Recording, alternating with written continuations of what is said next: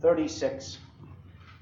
And it came to pass at the time of the offering of the evening sacrifice that Elijah the prophet came near, and he said, Lord God of Abraham, Isaac, and of Israel, let it be known this day that thou art God in Israel, and that I am thy servant, and that I have done all these things at thy word. Hear me, O Lord, hear me, that this people may know that thou art the Lord their God, and that thou hast turned their heart back again. Then the fire of the Lord fell and consumed the burnt offering, and the wood, and the stones, and the dust, and licked up the water that was in the trench. And when all the people saw it, they fell on their faces, and they said, The Lord, He is the God. The Lord, He is the God. And Elijah said unto them, Take the prophets of Baal, let one of them escape. And they took them, and Elisha brought them down to the brook Kishon, and slew them there. And Elijah said unto Ahab, Get thee up and drink, for there is the sound of abundance of rain. Friends, I want to ask you this morning, can He do it again? Can He do it one more time? Can God, friends, turn the hearts of the people back once again? The prophet said, Hear me, O Lord, hear me, that this people may know that thou art the Lord God, and that thou hast turned their hearts back again. You see, I still believe He can do it again this morning. I still believe there's a God of all power on the throne in heaven. I still believe there's a risen, exalted, glorified Savior who's sitting on the throne this morning. I still believe there's one that can make a way where there seems no other way. I still believe there's a God that heals and sets free and delivers. I still believe there's a God that can break the chains of sin and set the captive free. I believe He can do it again this morning, friends. I believe He can do it one more time. I still believe He can turn the hearts of the people back to Him. But friends, before this ever can happen this morning, we need the fire from heaven to fall. Over these past days and weeks, God has been speaking and conveying something to this heart, and my aim is to share that with you this morning. A few weeks ago, just before Easter, me and Lyd were probably at one of the lowest points in our Christian walk, or in a long time. The pressure had become that great. The battles of the mind were that fierce and intense. We felt like we were at the point of breaking. We were wondering if there was any point in continuing, wondering if there was any point to all the pressure, wondering if there was any point to all the struggles, wondering would it not be easier just to take ourselves off. Friends, is there anybody been there this morning? Is there anybody that's in the battle this morning? Friends, I want to tell you, friends, everybody is in the battle. But friends, I want to tell you there's a God this morning that's greater than every battle that you're in. Friends, wondering was there any point to all the struggles? But we had planned a trip to Liverpool for Easter, and I remember just about a few days, must have been the Wednesday night meeting before we left, I remember Tim had called everybody to sit at the front, those that were sick. And I think Lyd had stepped in for her Auntie Linda, and they started to pray for the sick. And I remember Tricia getting up and she was praying, and I remember her praying that the Lord would give us a time of refreshing, that the Lord would give us some sight. And I remember to my downfall, I was thinking to myself, it's never going to happen. But friends, I want to tell you this morning, when we landed in that plane in Liverpool on that Friday night, I want to tell you something. The Lord blessed us from the moment we got off the plane. We had one of the most relaxing times we've ever had as a couple. The weather was great, and the peace of God and the love of God began to fill these souls. But as someone who preaches now and again, and Stephen would know this, there's never any such thing as a holiday up here. You're always searching for another message. You're always searching for God to speak. Isn't that right, friends? When you go on a holiday, you think that God's going to suddenly do some great work and do some great speaking into your life, friends. So you're expecting God to speak. You're looking at fresh enlightenment, but you're always searching for a word. You're always longing for God to speak, but nothing was coming all week. God wasn't speaking. God wasn't enlightening His scripture. It got to the point where I thought, oh Lord, if you don't speak, I'm never going to preach again. You're trying to hide it from the wife. You're trying not to spoil the holiday. You're trying to stay positive, but inside you're going, Lord, if you don't speak to me, I'm done. Friends, we would often go to Lyd's mum's church on a Sunday, a good Pentecostal, black Bible-believing church, friends, but we decided we wouldn't go that Sunday, the second Sunday night, because Lyd and I had always wanted to try one of the wee local assemblies, and Lyd's nan had told Lyd times about a wee bank hall mission just up the road, and we went to this church on that Sunday night, and that Sunday night we went to that local meeting, and I want to tell you, friends, the Lord spoke to the both of us at the same time, friends, through that simple message and through that simple preacher, when Jesus said to Peter, don't you worry about any of that. If you love me, you just follow me. And friends, as that week went on, and as I began to read his Bible, friends, I went out, we left that meeting, and I want to tell you, the river of God began to flow in each of our lives.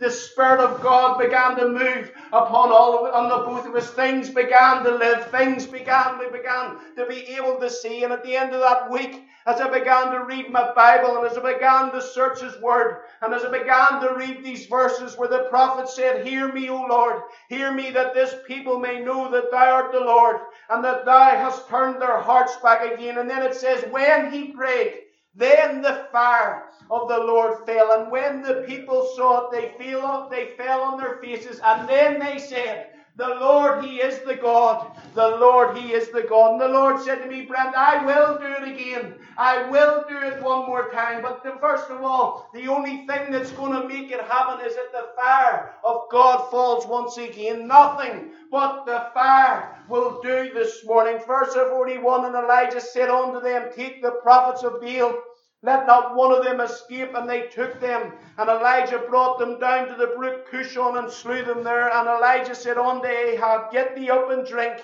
for there is the sound of abundance of rain. You see, he got rid of all the weights. He got rid of all the hindrances. He got rid of all the things. And he said to Ahab, get up and drink, for there's the sign of abundance of rain. What a sign, friends, this morning. What a sign, if we could just hear it this morning, the sign of abundance of rain. Aren't we longing to hear that sign once again this morning? Isn't the church crying out for the rains of revival to fall once again this morning? That should be the cry of this heart this morning. Lord, would you send the rains of revival on the land, that the hearts of the people might be turned back again once to you. You see, they've been in a drought for such a long time. Everything was down. The trees were down. The animals were down. The crops were down. But God gives them what they need. They needed abundant rain. Praise God. God will always give us what we need this morning, if we turn in repentance and ask Him for what we need this morning. I'm telling you, we've been in a spiritual drought for long enough, and I'm praying that God will send the Holy Ghost rain this morning. I'm praying that God will send the abundant rain. Thank God, it's the rain that'll bring the restoration to the church. It's the rain that'll bring the healing to the sick, friends. It's the rain, friends, that'll bring deliverance to the captives. You see, I still believe there's a rain from heaven this morning. I still believe there's a balm in Gilead that the church world still needs today. I still believe, friends, there's a river that can't run dry. I still believe in John 7 and verse 37. He said, if any man come unto me, if any man thirst, and come unto me, out of his belly shall flow rivers of living water. Friends, I still believe this is something that is going to happen in this day. I still want it to happen in my day. Don't you? I want to see the power of God move again. I want to see His presence manifested among us. But friends, before anything happens, there has to be the fire and then the rain. Friends, if there's ever a day we needed revival, I want to tell you today is that day. If there was ever a day we needed the river of God to flow, I want to tell you today is that day. If there's ever a day, friends, when there's a great apostasy and the love of many is waxing cold, today is that day. And a day when God is judging the nation because of idolatry. The church needs the rains of revival to fall once again. God said there'll be no rain or dew for 3 years, according to my word. Listen, folks, God doesn't take pleasure in judgment this morning. But friends, this was God's judgment on the people for their idolatry. Friends, are we not living in that day this morning? There's no rain. Everything's dry. Everything's barren. The heavens are as brass. Friends, I want to tell you, God is passing His judgment upon the nation, friends. But I want to tell you this morning, the story doesn't end there. It's not the end with God, friends. God says there's a good forecast for the church this morning. The clouds of grey and disappointment might be all around you. Gloom and doom might be everywhere that you look. But he says this morning, look out. Look at those grey clouds, because for my church I'm forecasting a great and abundant rain this morning. I thank you this morning there's abundant rain with Jesus this morning. They couldn't sow their crops. They couldn't provide for their families. Cattle were dying. The brooks were drying up. There was only death that was sweeping across the land. And friends, as it was in the days of Elijah, so it will be in our day if we don't have a revival or a move of God in this day. If we don't get a hold of God today, death is going to follow tomorrow. Friends, we need a revival again in this church so that the island of Ireland and Ulster may know that the Lord is the one true God, that they would cry out, the Lord, He is the God, He is the God. There was no moves of the Spirit outside of what God would do through Elijah. But I'm thankful this morning the story doesn't end there. I'm thankful it doesn't stop there. God says there's a good forecast this morning. You look at those clouds, I want to tell you, friends, they're full of rain. 1 Kings 18 and verse 1 says, it came to pass that after many days that the word of the Lord came unto Elijah in the third year, saying, go and show thyself unto Ahab, and I will send rain upon the earth. God said, Elijah, it's time for me to show my power. It's time for me to send abundant rain. It's time for me to work in my people once again. And friends, can we not echo like the psalmist this morning? Lord, is it not time again for thee to work? Do we not need God to move once again in our lands? Friends, are we ready for the one true God to stand up this morning? Are we ready for God to stand up and show Himself powerful once again in this powerless generations? Friends, I'm ready for the one true God to send rain upon the earth once again. You may be as dry as a bone in your spirit this morning. Ballynahinch may be dry as the Sahara Desert. Our generation might be dry, but if God will just send the rain this morning, everything of the spiritual atmosphere will change and everything will be different all around us. That's our only hope this morning, that if God would just send the rain, if God would send the Holy Ghost upon His people once again and let the rains of revival fall once again in this land. God said, go to Elijah, today's the day I'll manifest my power. Elijah, get up and go, because today is the day I'm going to send the abundance of rain. It tells us that he showed, we know the story well, it tells us that he showed himself unto Ahab, and he said, gather them all together. Get all the false prophets of Baal and gather all the children of Israel also. The prophet gathered them together, and he said unto all the people, how long will you halt between two opinions? How long will you straddle the fence? How long will you try to play both ends of the field? He said, if the Lord be God, follow Him, but if Baal be God, follow him. And he said, get 2 bullocks. And he says, you sacrifice yours unto the Lord. He's speaking to God's people, and he's speaking to the Baal worshippers. They're mingling it all together, friends. He says, well, you get your sacrifice. You get your bull and you sacrifice it unto your God, and I'll take my sacrifice, he says, and I'll sacrifice mine unto the Lord. But he says, let the God that answereth by fire, let him be God. It says in verse 26, and they took the bullock which was given them, and they dressed it, and called on the name of Baal from morning until noon, saying, O Baal, hear us. But there was no voice, nor any that answered, and there was none that regarded. And it says, they leaped upon the altar which was made. And also, as their custom was, the Bible says they cut themselves, and blood gushed out of them. It says they leaped upon the altar. They shouted, they screamed, they danced. Friends, does that sound familiar in the churches of today, friends? Are they not standing on the altar, and they're screaming, and they're dancing, and they're leaping, friends? I'm sure they had strobe lights, dim lights, every other kind of lights. But they're calling on their God, friends, and I want to tell you, the God that they're calling on to, He is not answering.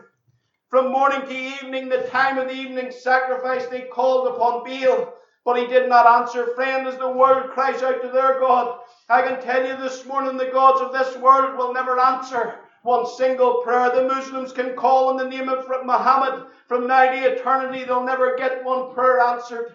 The Buddhists can pray to their little chubby naked Buddha from now to eternity. He'll never answer one prayer. He'll never show up. and He'll never perform one miracle. But I'm so glad we have a God this morning who hears and answers prayer, a God that never sleeps or never slumbers, a God whose ear is not too heavy that He cannot hear, or His arm is not too short that He cannot reach. And He tells us in the midnight hour, when we needed Him the most. And friends, when life and death hang in the balance, the Bible says we can call on the name of the Lord our God, and He will answer in the middle of our calamity. He says, call of me in the day of trouble, and I will answer thee. I call on me in the day of trouble, and I'll deliver you, and I'll show you great and mighty things. I thank you there's a name this morning that we can call upon, and it's a name above every name. It's the name of Jesus this morning. Thank God the Bible says His eye is upon us, and His ear is open to our cry. We serve the one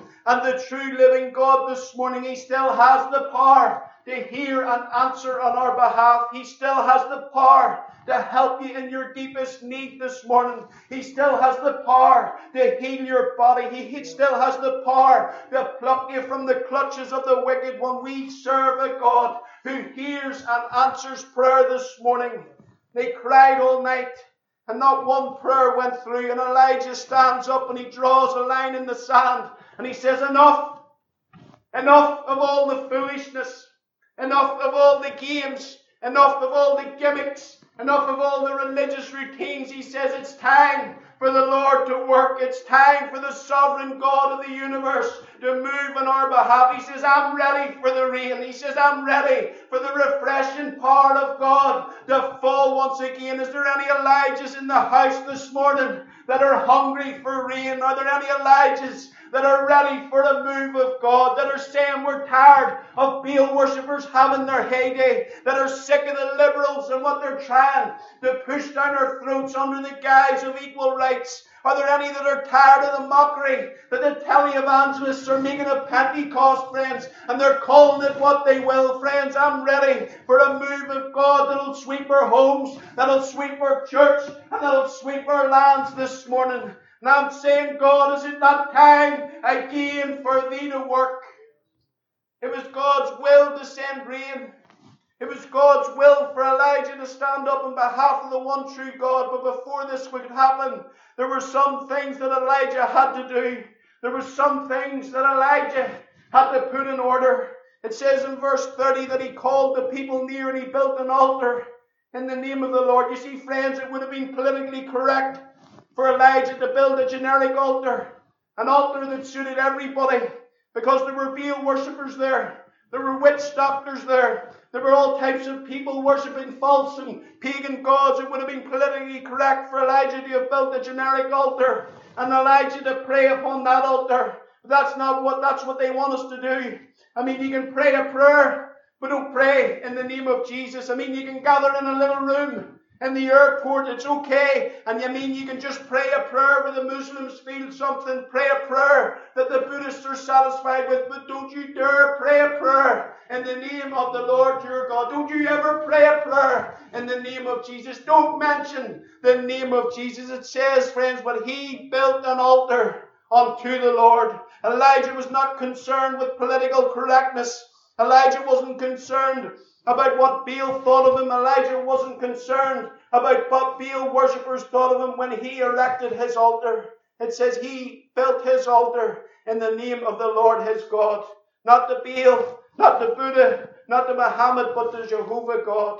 In a society where people are saying there's many ways to heaven and we've got to be politically correct, it's time to rebuild those altars once again in Jesus' name. The Alpha, the Omega, the beginning and the end, the author and the finisher of our faith. People will say, but you need to build an altar that will lead people on whatever path they're on to make it to heaven. But friends, I want to tell you there's only one path to heaven. And that's a path, a highway of holiness, and it goes straight through the cross of Calvary and the blood of Jesus Christ. I don't care what Joel Osteen tries to tell us. I don't care what Oprah Winfrey tries to push through, friends. There's only one way to make it to God, and it's through the Son of Jesus Christ. There's only one way to make it to heaven, and his name is Jesus this morning. You see, the first condition we must meet if we're ever going to see revival is if we must build the altars once again. But not only in our churches, we must rebuild the altars again in our homes this morning, friends. Friends, I tell you, this has spoken to me. Friends, revival isn't going to come any other way. It's not going to come through self-help. It's not going to come through our best efforts. Revival has only ever come by people laying themselves on an altar and calling on God to move once again. You see, Elijah was a man that prayed. James tells us that he was a man of like passions, the same as we were. But it says he prayed earnestly that it might not rain for the space of 3.5 years. That doesn't mean he just prayed hard one time that it wouldn't rain, but he prayed for his nation every day. He prayed for his church every day. I believe he prayed for his lost loved ones every day. And until he saw genuine repentance, I believe his prayer was, "Oh God, will you deal with them? Oh God, will you change their mind? Oh God, will you do something to show them that they need to be born again? Oh God, will you do something to show them that they need to be saved lest they perish for all of eternity?" Friends, I believe he prayed every day this morning. The Bible says he rebuilt and he repaired the altar of the Lord that was broken down. Friends, I want to tell you, my heart was dealt with. My heart's been dealt with right here. God said, "Brent, if it hadn't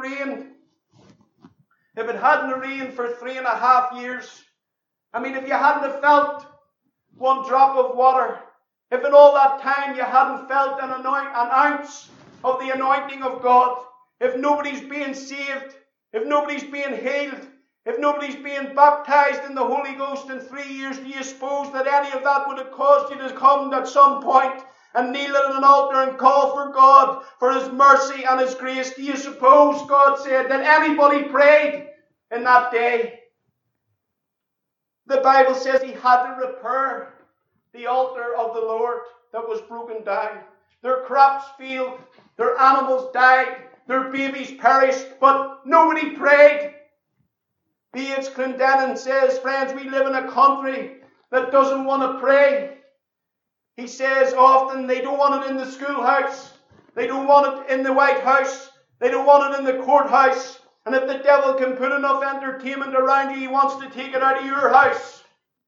He said we've got preachers today, Jesus called them hirelings. We've got preachers that take the altars out. We've got preachers that don't give altar calls and don't call for prayer meetings and scoff at times of prayer and fasting and revivals and camp meetings. Friends, he says they don't even want you to pray either. But it says it built it according to the word of the Lord. Friends, prayer isn't an option this morning. Prayer is a command from God. Jesus said men ought always to pray and not faint. He said that this morning. For us to see revival and the rains of revival to fall again in our churches, we have to rebuild the altars. Every revival that has ever been birthed, it's been birthed at an altar. It wasn't birthed in a book, 7 Steps to Revival. It wasn't birthed in a book, A Better Life Now. No, any revival ever birthed, even in our own lives, was birthed in travail and anguish and prayer before God, crying and praying unto God, crying and praying unto God, crying and praying unto God until He moved on our behalf. What makes us think, friends, in the 21st century that it's going to come any other way? It says, so according to the word of God, the law of Moses, Elijah took 12 stones representing the 12 tribes, and there he built an altar. And then the second thing that he did, he said, bring the bullock, and he cut it in pieces. You see, friends, not only should we rebuild the altars in our lives, but there must be a sacrifice upon the altars again. Why did Elijah cut the bullocks in pieces? It said he did it according to the law. Leviticus 1 and verse 6 says, and he shall flay the burnt offering and cut it into pieces, and the son of Aaron the priest shall put fire upon it and lay the wood upon the fire. But the problem with this altar was, friends, that there was no fire. God was going to have to send the fire. Christ was going to have to be the high priest. Christ was going to have to send the fire. And if I read my Bible right, Christ is the one that says, I'll baptize you in the Holy Ghost and with fire this morning. Friends, we need the fire of God to fall again. We need a touch of fire once again in these lives. Charles Wesley said, get on fire for God and the world will come to watch you burn. That's what will heal our families. That's what will give deliverance to the captive. That's what will bring joy and peace to these lives. You see, fire excites and fire attracts. You put a fire engine up through that town, friends. By the time you get there, I tell you, everybody will be watching that fire burning. There's a man that comes to this church sometimes. His nickname's Nino.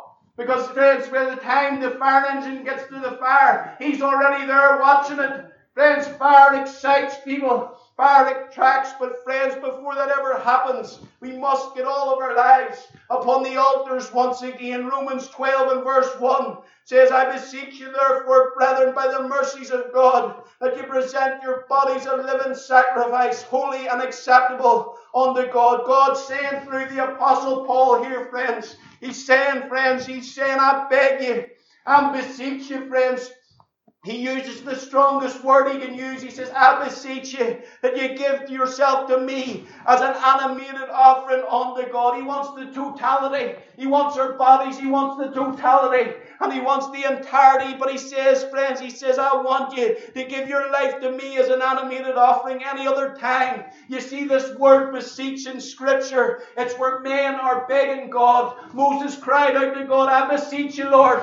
I beg you, would you show me your glory? I'm begging you, men would come and say to God, I beseech you. I beg you, if I've found mercy or grace in your sight, will you heal me? I'm begging you, Lord. Will you hear me when I pray? But in Romans chapter 12 and verse 1, God is begging His church to come back to the altar once again. He's saying, friends, to His church, this thing's just about over with. He's saying the end of the age has come upon us. He's saying we're living in the last hours, but He's saying it's crunch time for me and it's crunch time for you. God says, I'm desperate to see souls saved. He says, I'm desperate to pour out my Spirit upon all flesh. I'm desperate to show this world that I'm still God. But I'm begging you, will you give me your life? I'm begging you, will you lay it upon the altar? I'm begging you, will you let me take you in my hands and let you use me? Let me use you for my glory.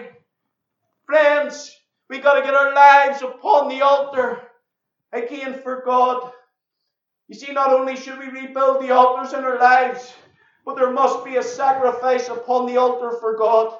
Elijah's sacrifice was a bullock, but I can tell you our sacrifice must be fasting and praying. You know, Tim said it in the leaders' meeting the other night, the last meeting we had. He says this type doesn't come out but by prayer and fasting. This is something. It says not only did he rebuild the altar and lay a sacrifice upon it, the third thing that he did, it says he poured water upon the sacrifice. This is something I found very strange. For 3.5 years, there had been no rain. They didn't have an abundance of water available in the land. But the sacrifice was laid upon the altar, and he said, fill me 4 barrels with water and pour it upon the burnt sacrifice and the wood. He said, do it again. So that was 8 barrels of water. Then he said, do it again, and that was 12. And I don't have enough fingers. But he says, do it again, and that was 12 barrels of water. He was watering down the sacrifice. He was watering down the wood, and I'd always thought, and I'm sure many of us have, that he was doing this so that there was no man-made manipulation of the fire that was going to fall. But that couldn't be the case, because I believe, why was Elijah pouring water on the sacrifice?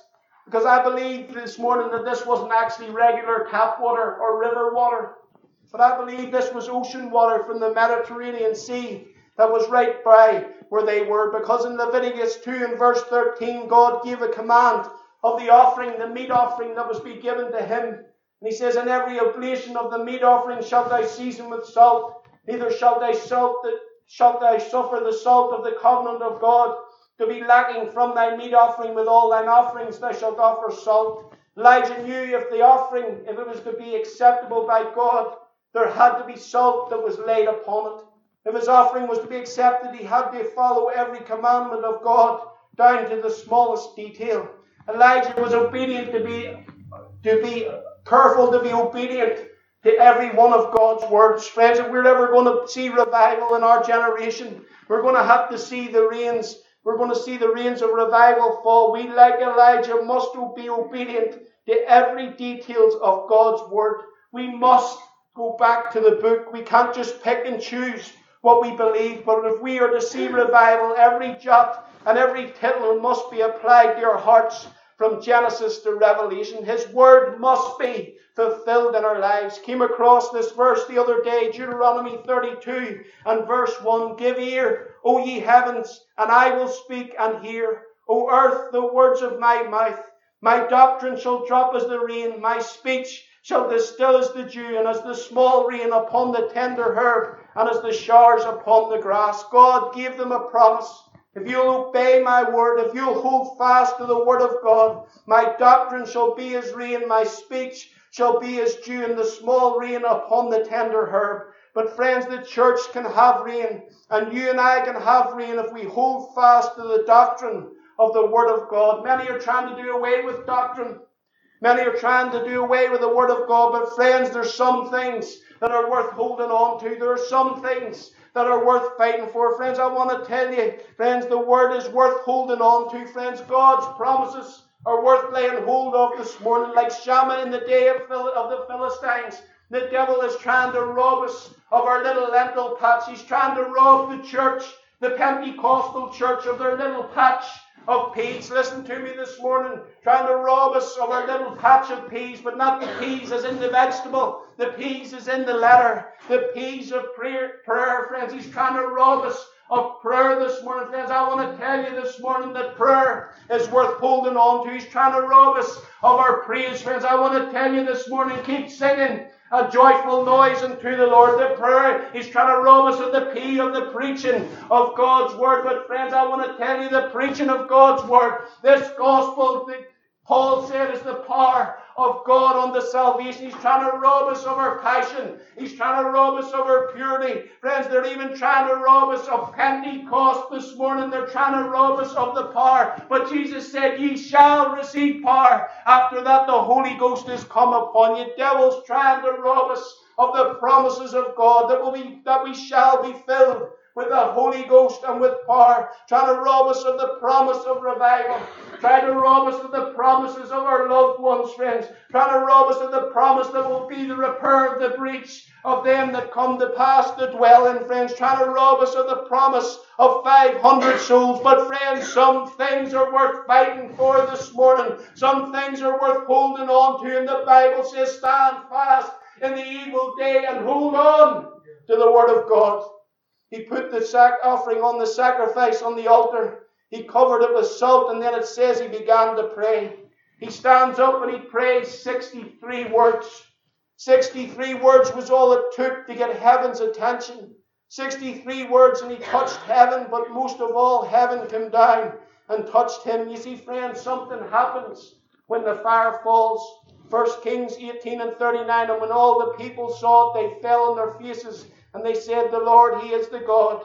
The Lord, he is the God. You see, something happens when the fire falls. Men and women will acknowledge God, and there will be healings and miracles and signs and wonders among the believers. For it tells us, when the day of Pentecost was fully come, it says they were all of one accord and in one place, and suddenly there came a sound from his heaven, as of a mighty rushing wind, and it filled all the house where they were sitting. And there appeared unto them cloven tongues as of fire, and it sat upon each of them. Something happened, friends, when the fire fell. Something always happens when the fire comes. What kind of effect did it have on the people in that day? Sinners cried out to God and said, men and brethren, what must we do to be saved? Peter answered that call and said, repent and be baptized, every one of you, in the name of Jesus Christ, for the remission of sin, and ye shall receive the gift of the Holy Ghost. I'll tell you, it'll happen every time. Sinners will cry out,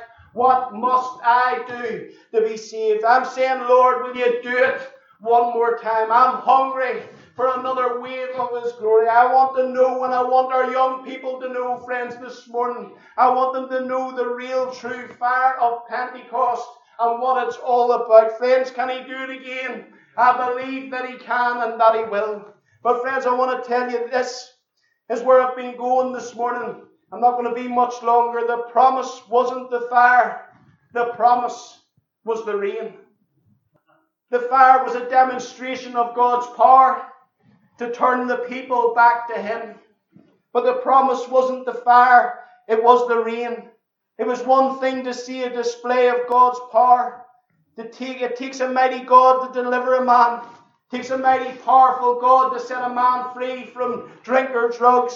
It takes a mighty God to set a man free. But friends, that isn't what will answer the colic cry of the church. We need the rains of revival to fall once again. Rain that will come and heal our land. The rain that everyone's thirsting for. You see, a good sermon here and there won't do it. A good gospel choir won't do it. These things are good, but in themselves they won't stop the cry of your soul and mine. Lord, let the rains of revival fall. The rain is what we need. It's what New Testament church needs, and it's what the church needs as a whole today. The promise wasn't the fire. The promise was the rain. The Bible tells us that Elijah heard something. He heard something that he hadn't heard for 3.5 years. He heard the sound of abundance of rain. How refreshing that must have been for Elijah to hear a sound that had long since gone. A sound that had maybe passed by. A sound that had maybe only been in his memory for 3.5 years. Many times he probably wondered if I could just hear that sound again. Many times he probably said, I can remember what it used to sound like. I remember when God used to touch my soul. I remember when it was refreshed and when it was revived and when it was vigorous and had a zeal for the Lord. The former rain when it would fall, friends, and the latter rain when it would fall together upon the earth.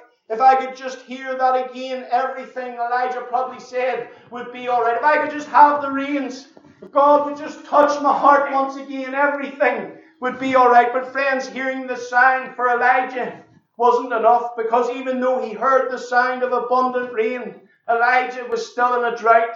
See, friends, I can stand at this altar this morning, at this pulpit this morning, and I can preach all day about the rains of revival. I can see them in the distance, friends. But friends, that will not touch you very far, because you need the rains of revival for yourself.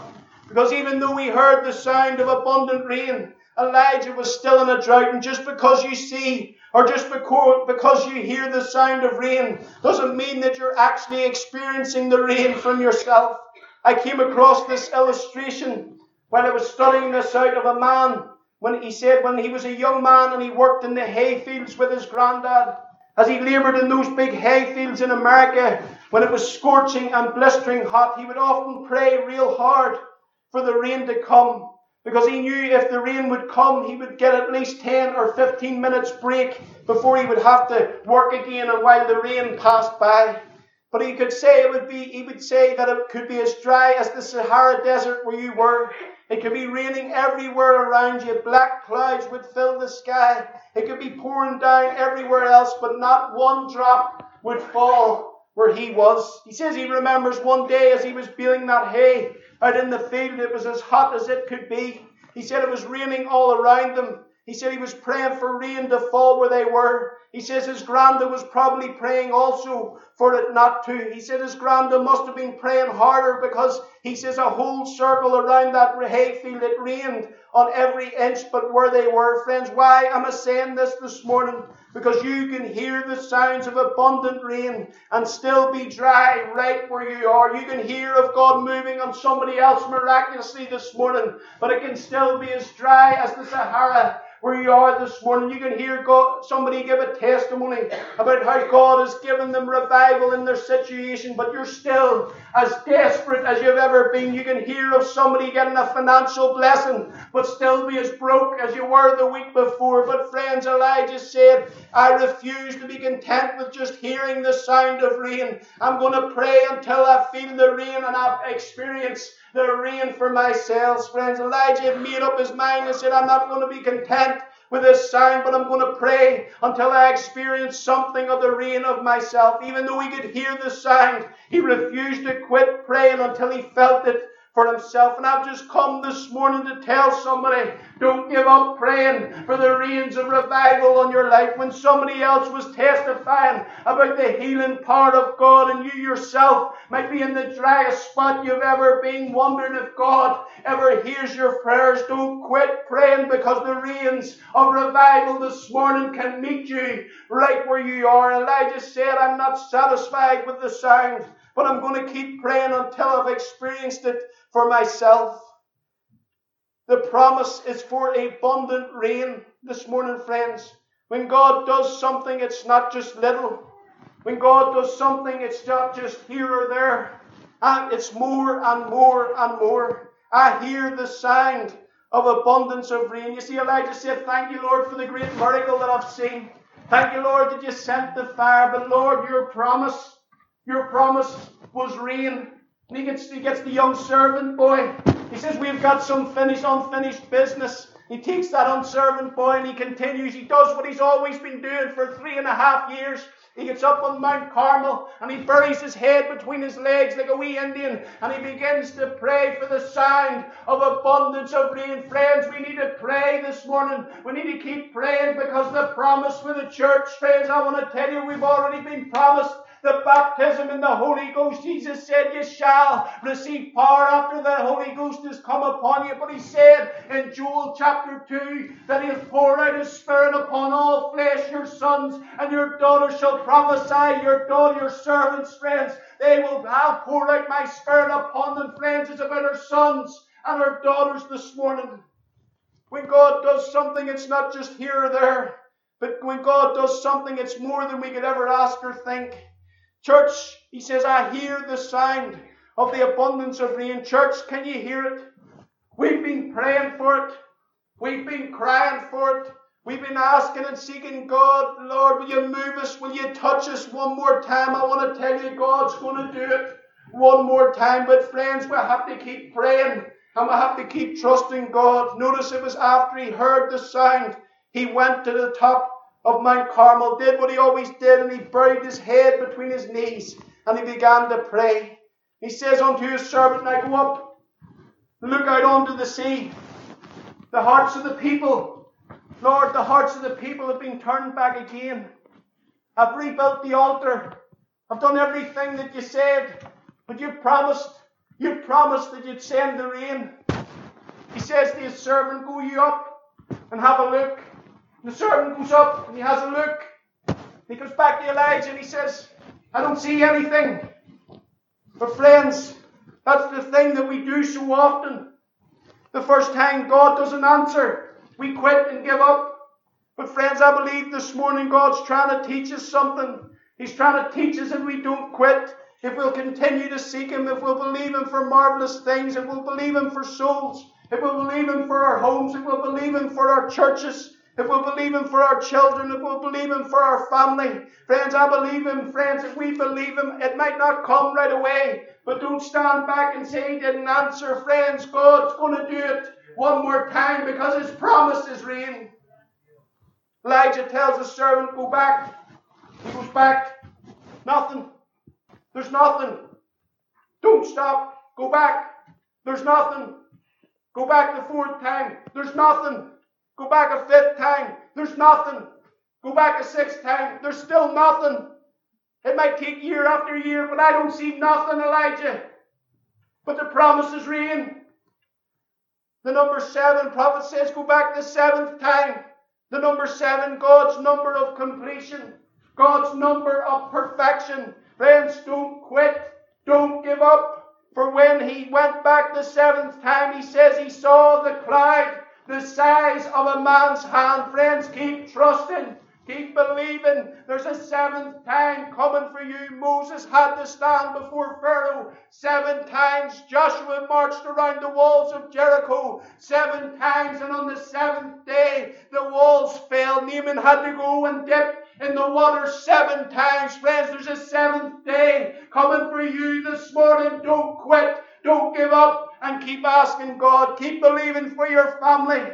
Keep believing for revival. Keep believing for 500 souls. Keep believing for the baptism in the Holy Ghost. Sandra, keep believing for your sister in Australia. Keep believing for Amira's healing. Paula, keep believing for your healing. You see, it's so easy. So easy to worry about someone else. But keep believing for your healing. Rebecca, keep believing for your dad. And Mark, Elaine, keep believing for all your family. Christine, keep believing for Liverpool. Keep believing for your sisters. Keep believing for your cousins and your nieces and your nephews. Because the seventh day, the Lord's about to send the rains of revival. And a great gathering of all those souls is about to come in. And if I've missed anybody this morning, keep believing for whatever it might be. Elijah said, I've repaired the altar and the people's hearts have been turned back to God. Keep looking because God said there's going to be rain. And on the seventh time he looked over the sea and all of a sudden he said, I can see it. I can see it in the distance. It's a small cloud. It's the size of a man's hand. But I want to tell you something, friends. I want to tell you something this morning. I can see this morning a cloud the size of a man's hand. Nearly 10 years ago, nearly 10 years ago, as I sat in that school of Christ, only 4 weeks saved, didn't know which part of me was up or down, wasn't even sure. I remember Nikki in the old building, she says, now Brent, you know you're saved. And I wasn't sure, friends. You had given my life to the Lord. You was trusting in Him. You was believing in Him. You wanted to give Him my life. You that had repented of my sin. You didn't want to live that life anymore. Knew that the life I lived was the consequences of my sin, but the answer was Jesus Christ. I just wanted to give Him all of this life. As I sat in that school of Christ down in Limerick all those years ago, sitting in that front seat, I was that tired, I was falling out of my seat with exhaustion, falling forward. Friends, there was nothing but loopers, I thought, all around me. Big Derek Lawless, he was up in front of me, banging on the walls, praying. There was, what did you call that boy with the glasses? Cool one. Emmett. He was running from the black ladies across the room because they were manifesting or something. All these loopers all around me. Later that week then I moved to the back of the room, found a wee radiator to lie on, put my arm on me, and fall asleep halfway through the meetings. And I didn't really take in much of all that week. Lib says, someone says it's like a fire extinguisher. There's near too much for you to take in. But just after about that first week, as I was seeking God, there was a series on faith. And in that series, Brother Clendenin says, you have the same faith as Abraham, as Isaac, as Peter, and as the Apostle Paul. And from that moment on, something clicked. The faith and the love of God filled this heart. Yeah. And I believe He gave me a great ability to take Him at His word. Take His word by faith, believe in the impossible, move upon it, and by faith see great results. Friends, I've seen God move through His word in my early walk like I've never seen Him before. I just take His word, act upon it. When He spoke to my heart, He would speak to me out in the street, He would speak to me everywhere. And I'd just take Him at His word, and I'd believe it, and I'd see amazing results.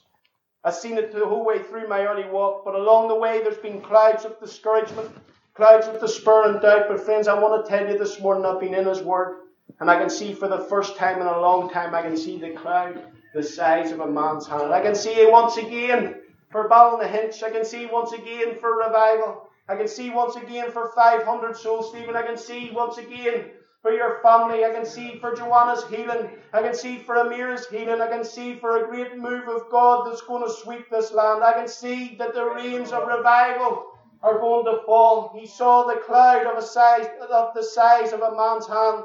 But guess what? Verse 45 says, it came to pass. It came to pass that the heaven was black with clouds and wind, and there was a great rain. Friends, there was a great rain. It might look small now, but the Bible says don't despise the day of small things. You see, it's not just a small rain. It might have started out small, but when it got there, the Bible says, what does it say? It doesn't say it was a small rain. It doesn't say it was maybe a medium-sized rain. It says it was a great rain.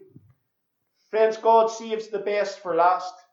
Soon we're going to see this gospel go forth, not just to Ballynahinch, not just to Ireland or Ulster, but all nations. Keep praying, keep asking, keep singing, keep believing. There was a great rain. Elijah could not only hear the sound, he could not only see a cloud, but he felt the raindrops of revival falling upon his life. He was refreshed, he was revived, and he was renewed. I just want to finish with this.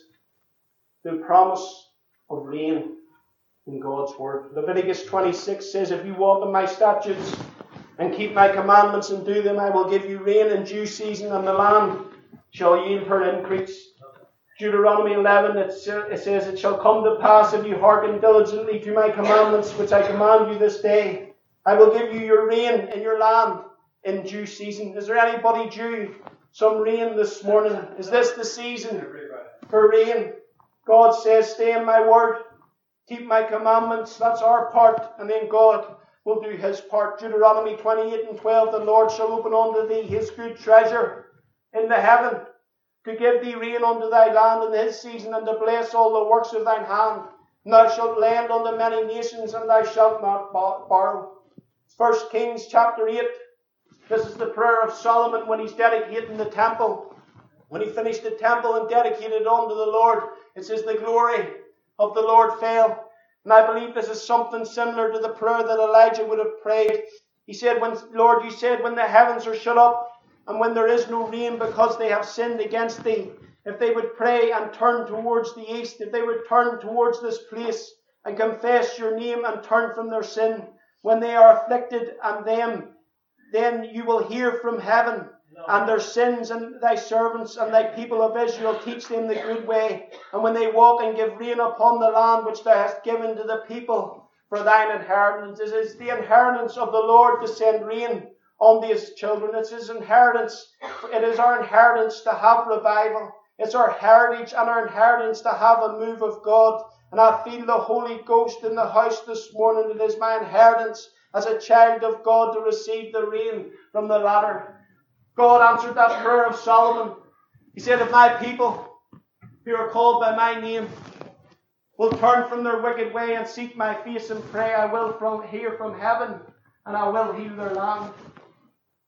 Jeremiah chapter 5, neither do they say in their heart that it is the fear of the Lord our God that giveth in both the former and the latter in his season. He reserves unto us the appointed of weeks. Hosea chapter 10, sow to yourselves in righteousness, reap in mercy, break up the fallow ground, for it's time to seek the Lord till he come and rain righteousness upon you. You might feel like you've been planned for months. I've been doing nothing but plan, but I just don't feel anything. I'm just praying alone. What's the answer this morning? I say, keep plowing that ground, and the Lord will send the rains of righteousness upon you. He's saying, I'll send the rain. I'll send the type of the Holy Ghost. Joel in his prophecy never knew it, but his ministry actually coincided with Obadiah, who was the prophet of Ahab. He also saw the nation ravished by 3.5 years of drought. God spoke to them through the prophet Joel, saying, I will restore the years that the palmerworm and the cankerworm and the caterpillar and the locust have destroyed, for in the last days of God I will pour out my spirit upon all flesh. Your sons and your daughters shall prophesy, your old men shall dream dreams. He was talking to them about rain that was going to be poured out, but he wasn't talking about the restoration of trees and grass and crops this morning, friends. What he was talking about was the restoration of human lives upon our sons and our daughters. It's for our sons and our daughters. We need revival once again. If we'll repair the altars and if we'll turn back our hearts to God, God says the little grey clouds this morning, they're full of rain. He says, I'll pour out my spirit upon your sons and our daughters. I wish I could reach them this morning, friends. I wish I could. I wish I could reach them. We can pray for our loved ones. We can pray for our children. We can pray for our families. Friends, I can pray for my children, but I can't reach them, friends. It's going to take the rain. How many are willing to pray for rain this morning? Elijah said to his servant, I've repaired the altar. The people's hearts have been turned back to God. Now go and look, he's going to send rain. But why did Elijah, this is me definitely finished. Why did Elijah choose Carmel? Never seen this before in Scripture. Why did he choose out of all the places to go to Samaria? Why was it that Elijah chose Mount Carmel? Carmel in the Hebrew tongue means garden land. It means a place of fertility. It means a place of growth. If there was fruit to grow in the land, you would have expected it to grow on Mount Carmel. You would have expected Carmel was the place there was to be a harvest to be reaped. You would have expected it to be Carmel. You would have expected to see in full bloom. Elijah chose that place because Carmel was God's garden land. And God spoke to my heart so clearly when I was looking at this. He says throughout His Scripture, my people are my garden. He says, I've invested in them. I've sown in them. I've poured into them my commandments. They have fertile seed on the inside of them. Pastor Tim has been pouring in. He's been encouraging us to go on. He's been telling us that God's going to send revival. He's been encouraging us, correcting us, keeping us up, keeping us going. Keep speaking the word of the Lord. Keep going. Keep trying. Keep moving on. God's going to come. God's going to bless. God's going to save your family. God's going to heal. God's going to deliver. The word of the Lord has been coming. And Tim's been passing it through. God's been passing it through Tim. And he's been planting it in these hearts. Keep going. Keep believing. God's not finished yet. God hasn't finished with you. God's going to send revival. God's going to save your family. God hasn't finished with you this morning. He's been pouring it in. Sometimes it's been like He's been digging a lot. He's been digging up the fertile ground. He's been digging up the fallow ground. He's been breaking it up. He's been pouring. He's been encouraging, correcting, urging us to keep going, keep believing, keep trusting that revival's going to come. God's been pouring His seed in through His servant. God has placed promises. He's placed His word. He's placed very valuable, precious seed into hearts and lives in this room this morning. But you know the only thing we need for it to bloom? You know the only thing we need for it to produce a harvest is for the rain of the Holy Ghost to come and rain upon it. You see, in the land of Israel, God would send a former rain and a latter rain. And when the seed was planted in the ground, He would send the rain. And that way the seed would get the water that it needed to germinate and bud. But then there would be a great rain right before the harvest. And that rain would come down and give sustenance to the ground to where the harvest could be fruitful and God would multiply. But notice what it says in Joel, be glad, your children of Zion, and rejoice in the Lord your God. He has given you the former rain and moderately, and He will cause to come down to you the rain, the former rain, and the latter in the first month. He said, I'm going to give you the former and the latter rain, that your harvest might be full. That you may reap a harvest in your life. It goes on to say that your floors shall be full of wheat, the vats shall overflow with wine and oil, and I will restore unto you the years that the locust have eaten, the cankerworm, the caterpillar, the palmer worm, and my great army which I've sent unto you. You shall eat in plenty and be satisfied, and praise the name of the Lord your God. And you shall know in the midst of Israel that I am the Lord your God and none else, and that I have dealt wondrously with my people. And my people shall never be ashamed, and it shall come to pass that I will pour out my Spirit upon all flesh, the former and the latter rain, and your sons and your daughters and your servants and your handmaidens I'll pour out my Spirit upon them. God promises He'll send rain. God has planted the seeds of the gospel inside these hearts this morning, friends. All we need is the Holy Ghost rain to come down and water it in our lives this morning to be fruitful. Elijah chose Mount Carmel because of its fertility. God has chosen the altar and the church to pour out His blessing upon us. I don't know about you this morning, but I'm hungry for the rains of revival. I'm ready for the rains of revival. I'm tired of being dry and empty. But friends, if you're thirsty for more, these altars are open this morning. This altar is your Carmel. This altar is the place where you can meet with God. He promised us rain in due season. This morning, let's step out of our pew where we are and come to this altar. Let us come and believe God that He said He would send rain if we turn our hearts back to Him. Let us come this morning if we're dry, if we're sick in our body, let us come and we'll pray for you this morning. Lord, send the rains of revival. Lord, touch our children and make us fruitful. Will you believe for a touch in your body this morning? Will you believe for a touch in your mind? Will you believe for a touch in our church? We must get on our knees and come to the altar. We must pray, oh God, let us have the rains of revival once again. What's your need this morning? God's provided an altar. Let us pray for His mercy this morning. Friends, we need the rain. We need the rains of revival to fall once again in these lives. He's promised you. He's promised you, friends. It's a great rain. Rain is coming. Revival is coming. Keep going. Keep praying. Keep singing. Keep believing. And let us push on. Friends, I want to tell you, the fields are white on the harvest. God is about to move. I can tell you, I can see a cloud. I can see a cloud the size of a man's hand. And I'll tell you, there's going to be a great rain. I'll tell you, God's moving. Give us this church. Give us the building behind us. What, so we can sit in it? No, He gives us to win the souls of Ballyhinch. Because He's going to move. He's going to move. Let us come this morning. Dear, you come this morning. If you need prayer this morning, you want to get to the altar. Because I know I've stumbled and whatever else through this word, but I do believe God is speaking. The only way that revival came, Elijah knew He's promised me that I'm going to get to the altar. I'm going to get to the altar of God. God, You've promised me revival. You've promised me the salvation of my kids. You've promised me the salvation of my loved ones. God, we need to come back to the altar once again. In Jesus' name.